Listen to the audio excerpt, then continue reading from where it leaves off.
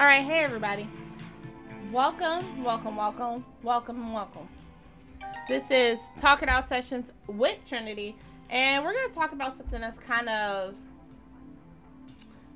do I want to say sensitive, or I don't think sensitive, but something that's very, very close and near and dear to my heart, which is psychology and psychics, or, things like that. So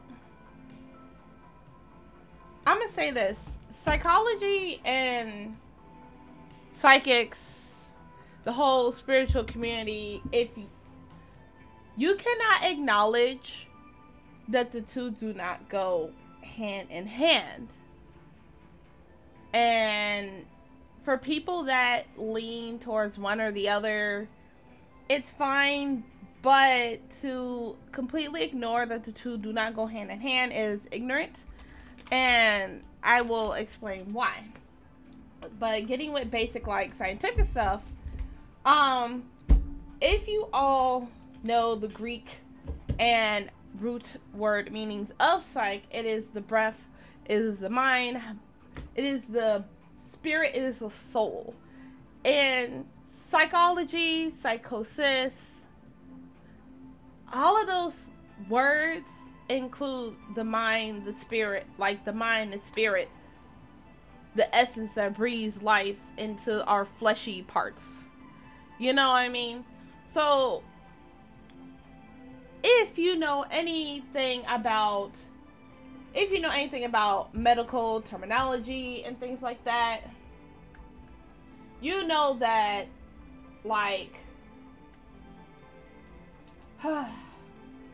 words that indicate inflammation would be I don't even know why I'm drawing a blank right now. Itis is one of those words. Or psychosis is kind of a similar word where both of those are suffix meaning words that mean inflammation of some sort. So psychosis, an influx or inflammation of the mind, the soul, the spirit, or mastitis is inflammation of, the mast cells, in the breast and things like that. All of those are cohesive. And when a patient does experience psychosis, their spirit, their mind, their soul is in overdrive. Which brings me to my most relevant point of, it is a very, very important thing to be continuously grounded throughout your spiritual journey. As we are going into a society where spirituality is a trend and there's a lot more exploration around it, whether it's light or very soft, I'm just kind of dabbling, or even, just reading about certain things, you must take into account. You must take into account that psychology goes a lot with spirituality. Despite, the weird things that we experience, a lot of these chakras are indicated of our stages of development and how they affect us later on in life. And I'll get into that in a second. But just to touch on it entirely, that psychology and the human psyche, as well as spirituality, all go hand in hand together. And moving on to the chakras, being grounded is the most important thing that you can do on the spiritual journey. And if you know anything about the chakras, you know that the root chakra is probably one of the most important and forgotten about chakras during the spiritual journey. Everybody talks about your third eye. Everybody talks about your crown chakra, your heart chakra, your solar plexus. I don't often see talk of the root chakra with spirituality because people have no interest in actual grounding. And what I mean by grounding, I mean stabilizing, taking care of your mundane, your day-to-day tasks and abilities. Becoming too spiritual can actually drive you into psychosis. Becoming too much of anything can lead to a downfall of some sorts. Your root chakra, if anybody is interested in psychology, you should look at Erikson's 8 stages of development. The root chakra is the equivalent of Erikson's first stage of development, which is trust versus mistrust. And you can also take a look at Maslow's hierarchy of needs to equate to this as well, to put logic into this spiritual sense of stabilizing your basic necessities, meaning your food, your shelter, your water, your, all of these things. With trust versus mistrust in Erikson's stage of development, the way your parents take care of you and things like that, all of that is associated with your root chakra.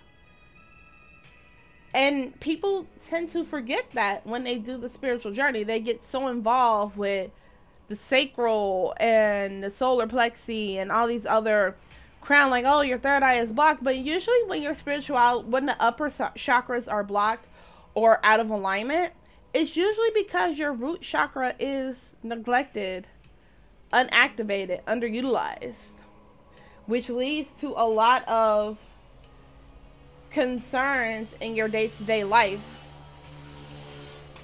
It leads a lot of concerns in your day-to-day life. It's your Mudalahara, your root, your bases, what keeps you planted in this earthly realm, because we are not spiritual beings. We are not here to be entirely immersed into the 4D and the 5D. We are meant to work along with it. Meaning, while you're here in this flesh, in this body, you must stabilize your earthly desires, meaning sex and food and shelter. Not even sex, but your desire for like close platonic intimacy, which you get from your parents, the love that you get from your parents or your family, to make sure that your parents or the person that takes care of you provide for you, they take care of you. You are not in a place where it is dangerous or you feel neglected or you have to grow up too quickly. All of those things, the root chakra is based off what you grew up around. And you can relate the root chakra to the first house, your sense of self, who you are, who you grew up around, your environment. Again, all of this is heavily integrated, and people do not realize if you neglect one part of this chakra, if you neglect one part of this development, it essentially hurts you in the long run for your spiritual journey. And a lot of these root chakra misalignments can manifest as colon problems, constipation. Some people, I notice with root chakra, when their root chakra is out of alignment, they tend to have like restless leg or like back problems all the time. And not back problems because of working or doing heavy lifting, but just general, like, oh, my back hurts, I don't know why, I just have back problems. And doctors can't explain it. Again, mundane reasoning, but quite a lot of people with root chakra misalignments do have eating disorders of some sort, where they overeat, undereat,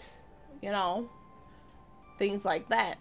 So I just want to touch on you guys with that point that spirituality isn't all just crack, but it's working with your mind and your body to work alongside the 4 and the 5D to become content and have an appreciation for the earthly realm that you are living in, the earthly fleshy body that your mind is in, because you cannot live with one out of the other.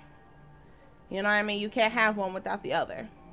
Meaning, if you're entirely too spiritual, you can put yourself into a psychosis where you think everybody is out to get you, where you think things are coming to get you. And that comes from a lot of root chakra misalignments and other influencing environmental factors. But these are things that can be taken care of to aid for a better, maybe more stabilized future with mental health. And that's why it's important for people who are spiritual to go to therapy to help learn grounding techniques appropriate for their situation. Because even if your therapist is not spiritual, they do provide good tools for the spiritual person. So that way your psyche does not go into overdrive and you start experiencing paranoia and psychosis. Energy is relative, and all psychology is to me at least the scientific study of the mind, body, and spirit. That's all it is. And if you acknowledge the energy that can play into this, I feel like we can get a lot farther with exploring the human mind and how we work and how, certain mental health like schizophrenia or bipolar can be better controlled. I'm not saying it's entirely spiritual. I'm not saying that psychology is entirely logical, but I feel if there's been a more blend of the two, because they work cohesively together, I feel we would be a lot better off as spiritualists if we had the basic understanding of psychology going through this journey. Because we do have a lot of spiritual people out here that are entirely spiritual, however, have not stabilized themselves mentally, and we get into something called toxic spirituality, which will be a different episode. However, for the average spiritualist, if your spiritualist has not done their shadow work, as it is now called, shadow work is simply trauma workings or going back to your past to deal with the things that affected you, that created you into the person that you are now. And that's not necessarily a spiritual aspect. That is more sort of a psychological aspect, because spiritually, despite having generational curses or,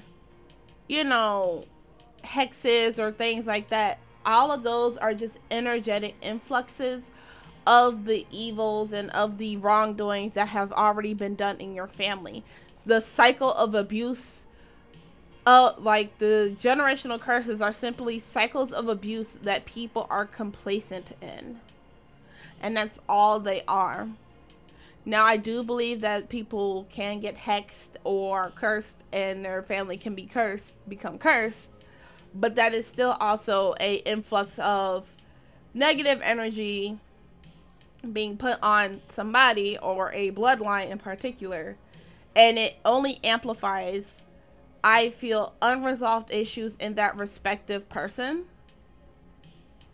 Especially if, there has been a lot of wrongdoing done. And that is just a different set of karma, which I will leave for a different episode. However, to not acknowledge that a spiritualist needs to be in therapy to make sure they remain stable, to make sure that they acknowledge their biases, they acknowledge the hurt and the pain. Because when spiritualists do tarot readings, or we have psychics and things like that, people that do see others and premonitions and things like that, there has to be a need for the spiritual journey, the spiritual awakening, for stability. There has to be a need for stability, a want of stability from the spiritualist. And personally, I advise any person listening to this podcast right now, if interview your reader or your spiritualist in a respectful way. Don't just like, oh, do you go to therapy? Just like how you would interview your therapist when you get one, or your counselor. Interview your spiritual worker in a similar way. Get to know them. Get to know what they stand for. Get to know their biases. Get to know what type of accountability do they hold? Are they open to your situation? Do they understand your situation? You don't want a spiritual teacher to just blow smoke up your ass, essentially. You want somebody that will not only help you spiritually, but help you grow as a person in general, and will point you in the right directions and give you the resources that you may or may not need. I have clients that do come to me with certain situations, and I do tell them within a reading, like, hey, I feel like there is a deeper issue here. I advise that you go to therapy to fix this particular issue with insecurity or cycles of abuse, because this will help stabilize you. It is not all just about curses and hexes and people doing bad things on you, because all of those are just energy. And even though, yes, it's bad energy done unto others is only amplified by the evil or bad energy that is already there and not acknowledged and left to fester. So with that being said, I will end this episode. I hope you guys take what I say into consideration, and I hope you guys, whether you're a spiritualist or just a client or somebody that wants to listen to me, I want you guys to take all this and take it with you next time you get a tarot reading or you talk to a psychic or something like that.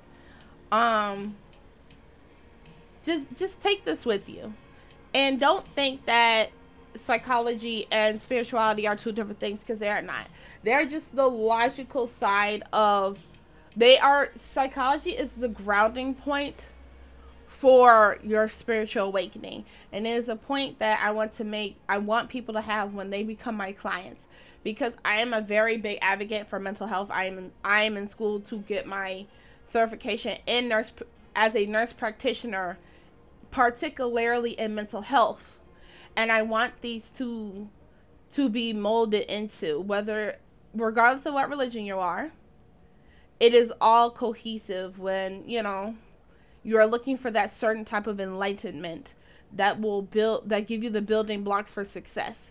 But you cannot do that unless you are totally grounded, unless you take care of yourself, unless you acknowledge all the pain and the hurt that you may have went through, whether it's emotional, physical, mental, whatever. So I will see you guys next Tuesday. I'm hoping to record a few more episodes, but I will definitely go through the psychology and spiritual side of things and how the two go hand in hand. And we'll be getting to a lot of different other subjects as the season goes on, and I am able to post a little bit more now that I am towards the end of my semester with school and things like that. So I love you guys so much. I will see you guys in the next episode.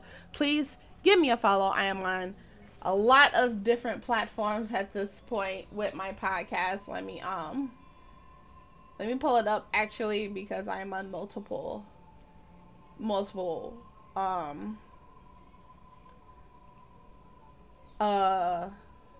feeds. So make sure you follow and listen to me. I am on Apple Podcasts, Spotify, Google Podcasts, Amazon Music, Stitcher, Deezer, and iHeartRadio. All right. So please follow, share, subscribe on my YouTube. Email me at trinitysintuitivelightandtarot@gmail.com if you have any suggestions or questions that you want to talk to me about or you want me to address on the show. I love you guys so much, and I will see you guys next Tuesday.